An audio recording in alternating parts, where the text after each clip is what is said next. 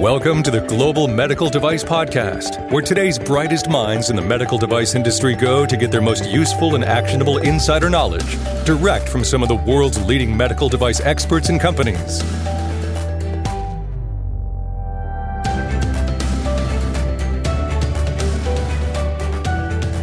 I'm glad you tuned in to this episode of the Global Medical Device Podcast.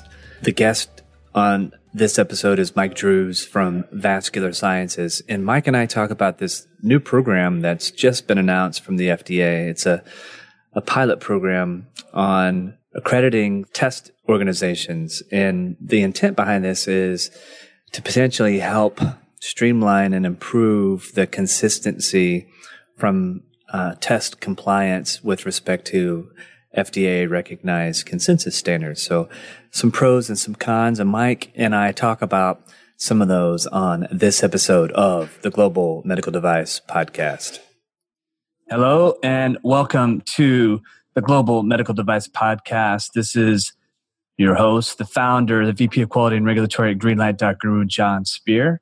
And I have my friend, a familiar guest, a voice you've heard often on the Global Medical Device Podcast, Mike Drews. Mike is the president of Vascular Sciences and a regulatory expert that works with medical device companies and regulatory bodies like FDA and Health Canada, among others. Mike, good morning.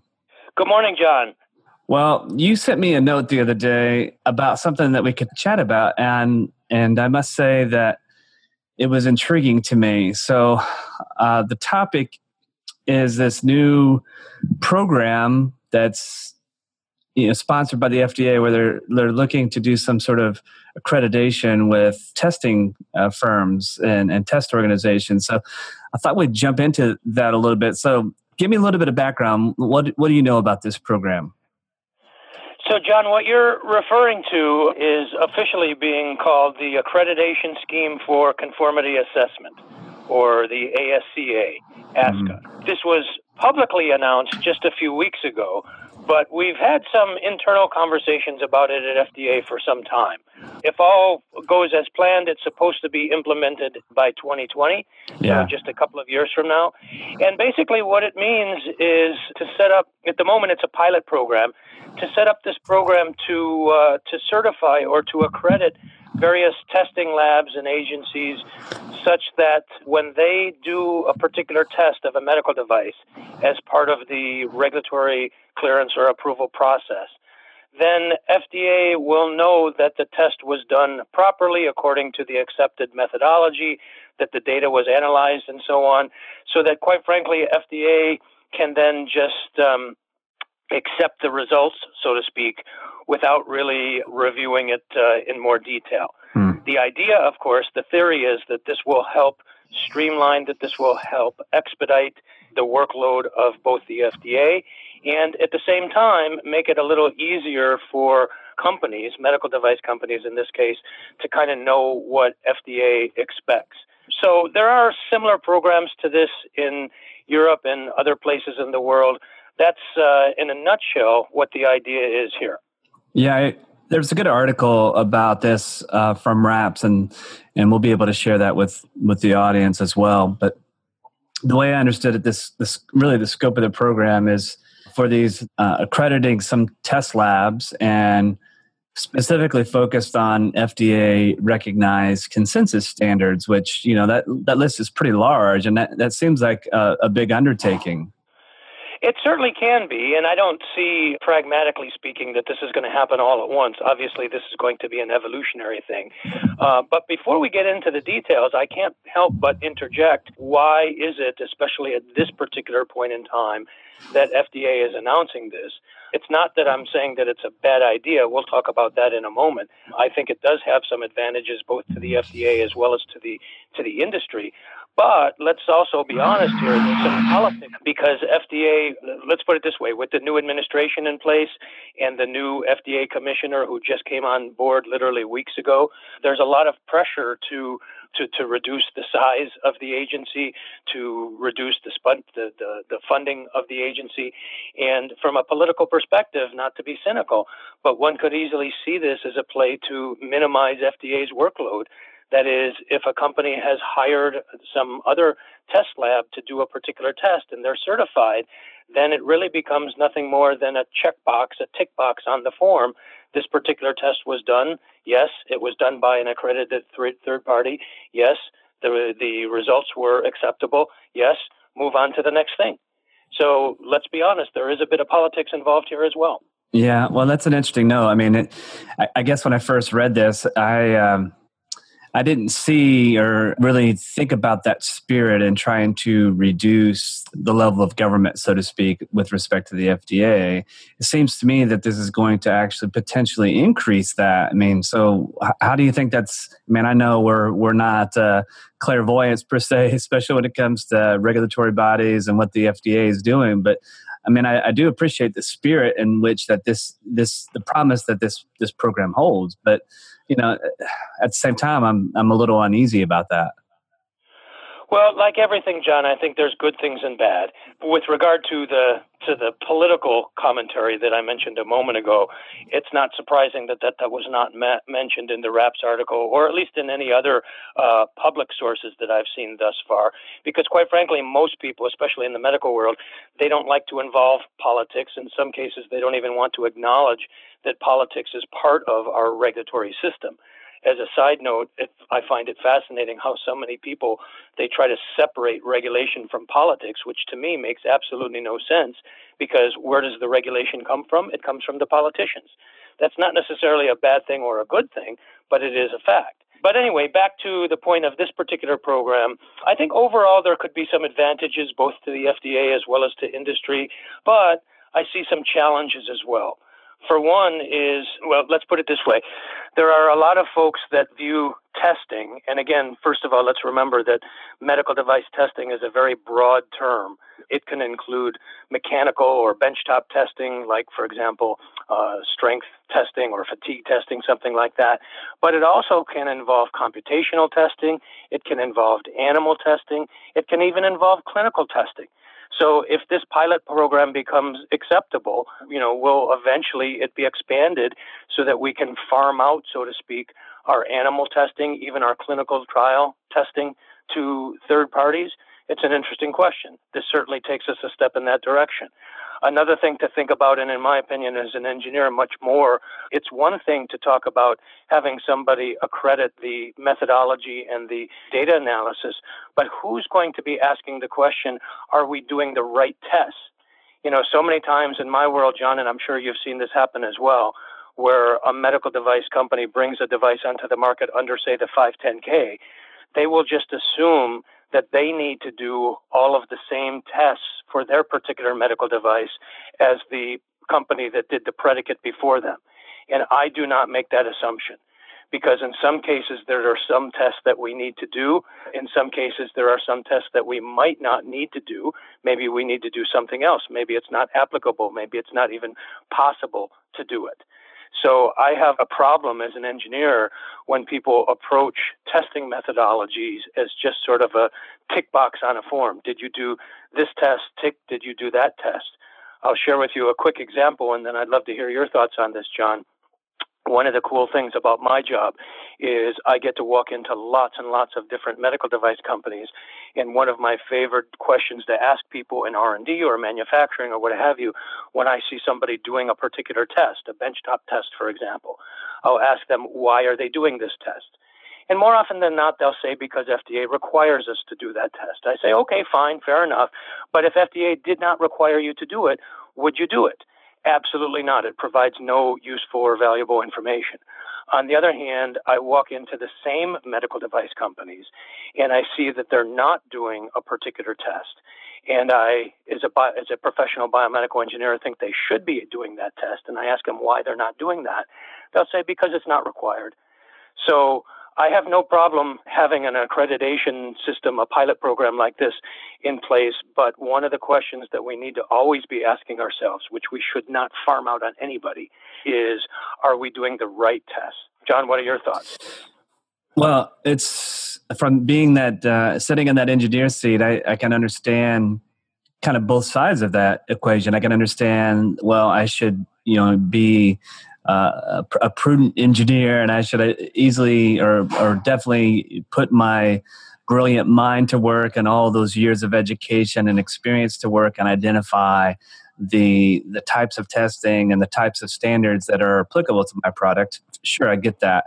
I mean, that's makes a lot of sense from a philosophical standpoint. And then I can also see the side where I'm a little conflicted. I want my submission to get through as simply as and quickly as possible through the agency. So sometimes I may look at, well, what did the predicate product do and what testing did they apply, what standards did they apply?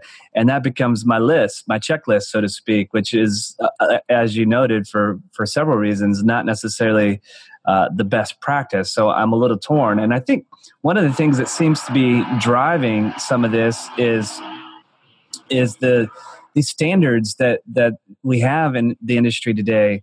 They're not getting simpler. They're getting more and more and more complex. And you have to become an expert in each of these standards in order to even understand what they're asking for sometimes, which is crazy, So as an engineer, I'm trying to be an expert in this product or this technology that I'm developing.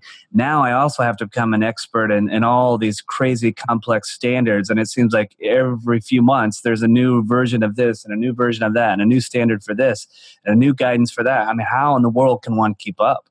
Well, that's a terrific question, John, and let me come back to that in just a moment. With regard to the first part of your response, in terms of taking the path of least resistance through the FDA or through Health Canada or EU or any regulatory authority. Listen, I hear 100% what you're saying. To quote a famous politician, I feel your pain. There are many times I have done a test or I've suggested to a company to do a test, even though I, as a professional biomedical engineer, think it is totally unnecessary. Why? Because it's a test that we can do in a short period of time in a little bit amount of money.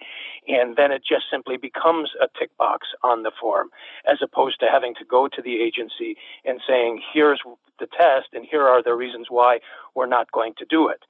So one of the important lessons I've learned from my wife, from being married, which I apply to my professional practice all the time, is you have to pick your battles.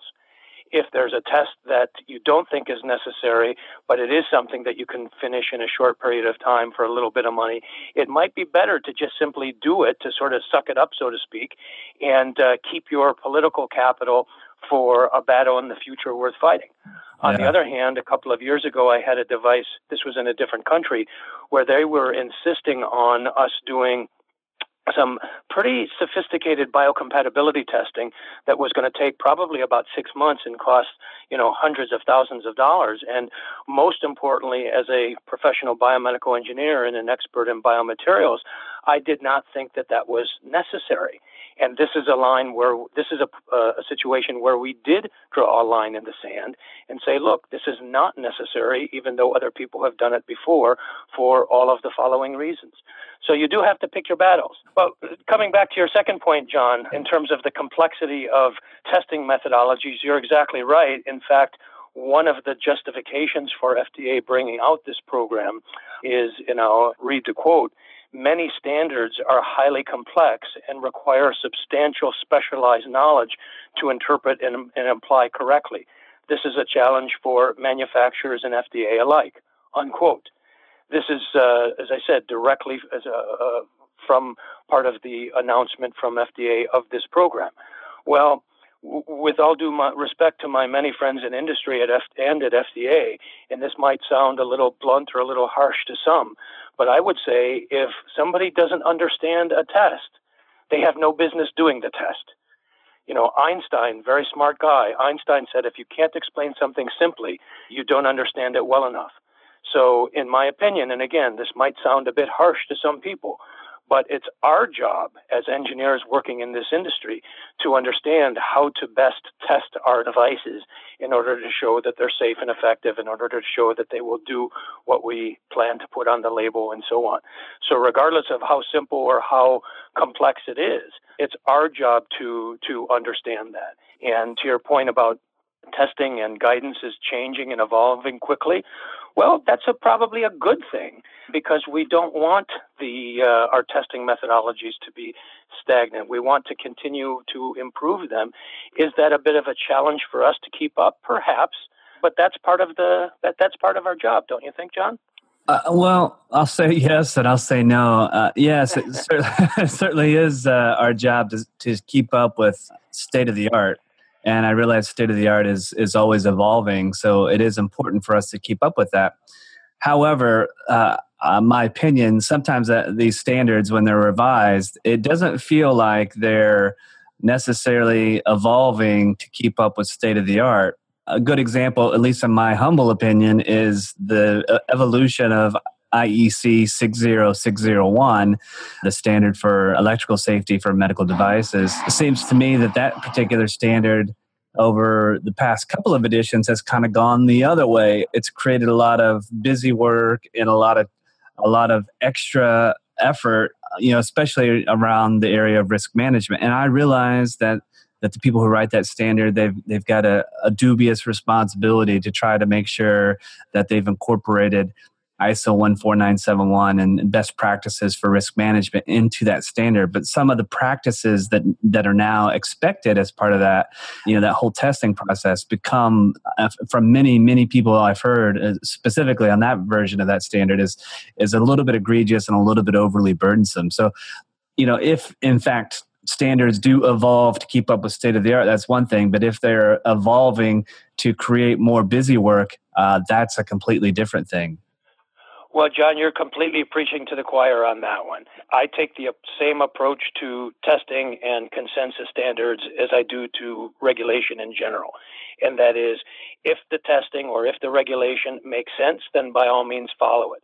But if it doesn't make sense and we follow it anyway, is that a problem with the system or is that a problem with us?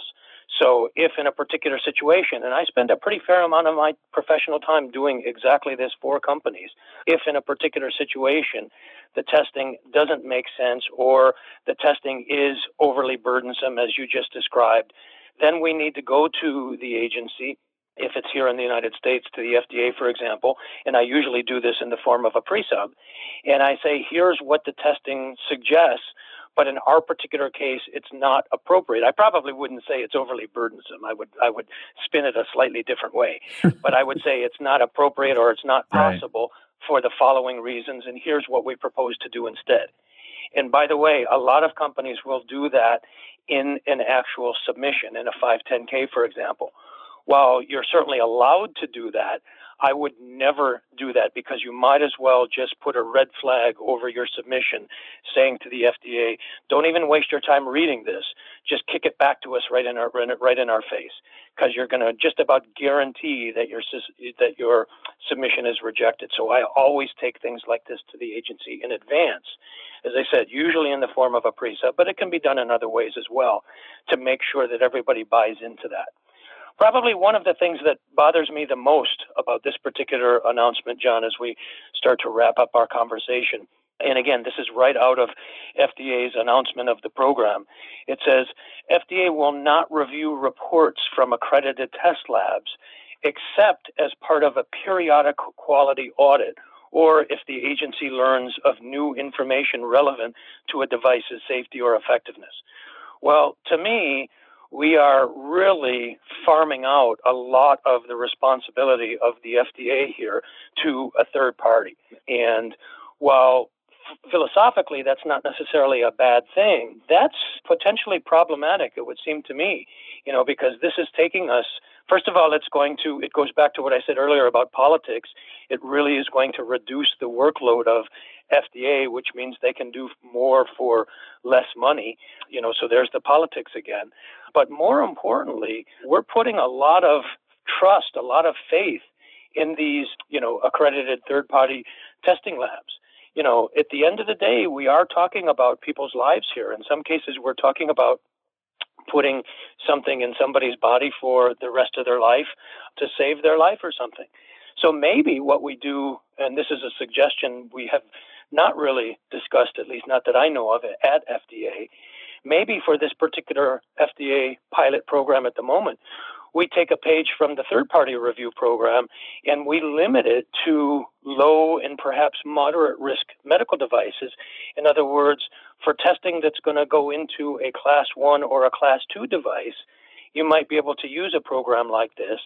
But if you're working on a Class 3 device, at least for the moment, until we get a little bit of history on this, we exclude testing that would go into a Class 3. Is that a concern to you, John? And if so, what do you think of my potential solution to that problem? Well, let me start with your potential solution first. I like the idea because that really de-risks the process or the potential behind this program and treats it as a true pilot. Let's start with those devices that can benefit the most. I mean, we're talking about a Class 3 device that's going to go through PMA. I would want there to be a lot more control in place and a lot more scrutiny about what was done. So I like the idea of the Class 1 and Class 2.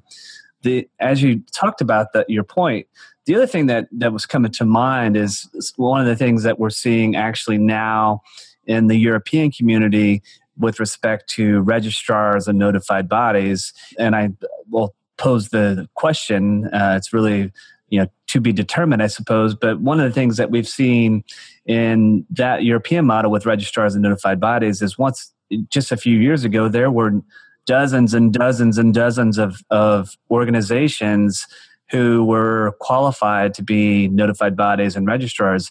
And now what we're seeing is a huge contraction of the bodies that are certified and accredited to perform those particular tasks. And I wonder if with this type of program that the FDA is posing, if we'll see a similar sort of thing, where there'll be a lot of labs that now want to become accredited to this program, to the FDA, in order to, drive revenue and those sorts of things. I just, the control on this is something that is concerning to me, I guess. Well, that is definitely a concern to me as well, John. And here's another not so hypothetical situation. I have several companies that I'm working with right now where we have to do a variety of biocompatibility testing, and we have some very good biocompatibility labs doing the testing for us. But let's think about this for a second. As we put more and more responsibility in the hands of the testing lab, is that not the proverbial putting the fox in charge of the hen house? In other words, most of these testing labs, they, let's be honest, their revenue is a function of the number of tests that they do. And so if we are going to try to justify not doing a particular test because it doesn't make sense, that means that the testing lab is not going to be making as much money because they're not doing that test. And so, the potential for conflict of interest here is, in my opinion, not something that we can overlook. So, look, at the end of the day, what it comes down to is one simple thing. Regardless of how much or how little we farm out to testing labs, or even to the FDA for that matter, the ultimate responsibility is on us, on the manufacturer. It's our product. The buck is supposed to stop with us. We should be responsible, obviously, for what we do, but we should also be responsible for what we don't do and why we don't do it. And, let's put it this way, and you and I have talked about this before, John. I hear a lot of companies, they tell me they're afraid of the FDA. Well, companies should not fear the FDA. They should have a healthy respect for the FDA. But who should they really fear? The product liability attorneys. Because those are the folks that can really impose some significant damage when we don't do our jobs properly. And I would argue that that's perhaps not an entirely bad thing, because that's part of the medical check and balance system. So I think as we wrap this up, it'll be very interesting to see how this pilot program shapes out. I think, as I said at the beginning, like everything, there are advantages and disadvantages. I think overall the advantages could outweigh the disadvantages here if we do it properly. And I think, as I suggested earlier, limiting this at least initially to Class 1 and perhaps Class 2 devices might be a way to kind of stick our toe in the water, so to speak, without diving in full force. But at the end of the day, it can be beneficial to the company, but I can't emphasize this enough.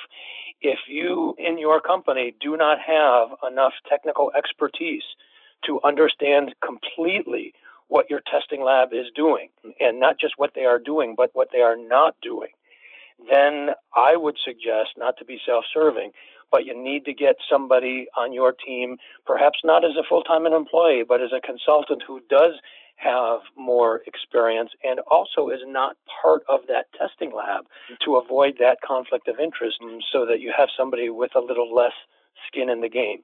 One of the things that I pride myself on when I work with companies, and I know you do this as well, John, is I will be very honest with them, and I will share with them exactly what I think that they need to do and exactly what I think that they don't need to do, and why, from an engineering and a biology perspective. And, we work with the testing labs, or we work with the FDA to make sure that eventually everybody is on the same page. We're pulling in the same direction. What do you think of that approach, John? Well, I like the approach. I mean, folks, what it really comes down to is this is your product. This is a device that you're planning to bring to market. And this is a device that is going to help people. And, ultimately what we're obligated to do as medical device professionals is ensure that the products that we design, develop, manufacture, and sell are there to promote and ensure the safety and efficacy of what they intend to do. And standards are really good things to embrace and understand, because the purpose of a standard is really, it's an accepted methodology behind, a particular area of focus. I did mention for example, the IEC 60601 electrical safety standard for medical devices. That's a great standard. Don't mishear what I said earlier. It's a great standard because it describes accepted methodologies for demonstrating safety. Mike's made references to a couple times in this conversation about biocompatibility. A wonderful series of standards, ISO 10993, has been established as accepted methodologies for demonstrating biocompatibility. And again, these are all about safety, so it does become a challenge, certainly for the medical device professional. You do have to understand the role that standards need to play in your device and in your technologies. And not that you need to become an expert, but you need to be knowledgeable enough to know what the intent behind each of these standards are and how they apply to your technology. It is a big effort, but it is a hat that you need to wear as those who are out there developing new technologies and new devices. I think, John, just to wrap this up from my side anyway, there's two final points I'd like to leave with our audience today. Okay. The first is following standards or consensus existing methodologies is great if that makes sense. But if it doesn't make sense, we need to figure out another way to do it. And so one of the concerns that I have about a potential program like this is who's going to be asking the question, who will determine if the tests are appropriate, and so on. Just remember, once upon a time, everybody thought the Earth was flat. The standard was that the Earth was flat. And to just even ask the question, gee, I'm not sure, maybe the Earth is not flat, you would be considered a heretic. You could be put to death. So a lot of people think that following a standard is, it's the standard because it's the best or it's the right way to do something. In some cases it may be, but in other cases it may not. And we need to be asking those kinds of questions. Also, following a standard is just about a guarantee that you're working on a Me Too product.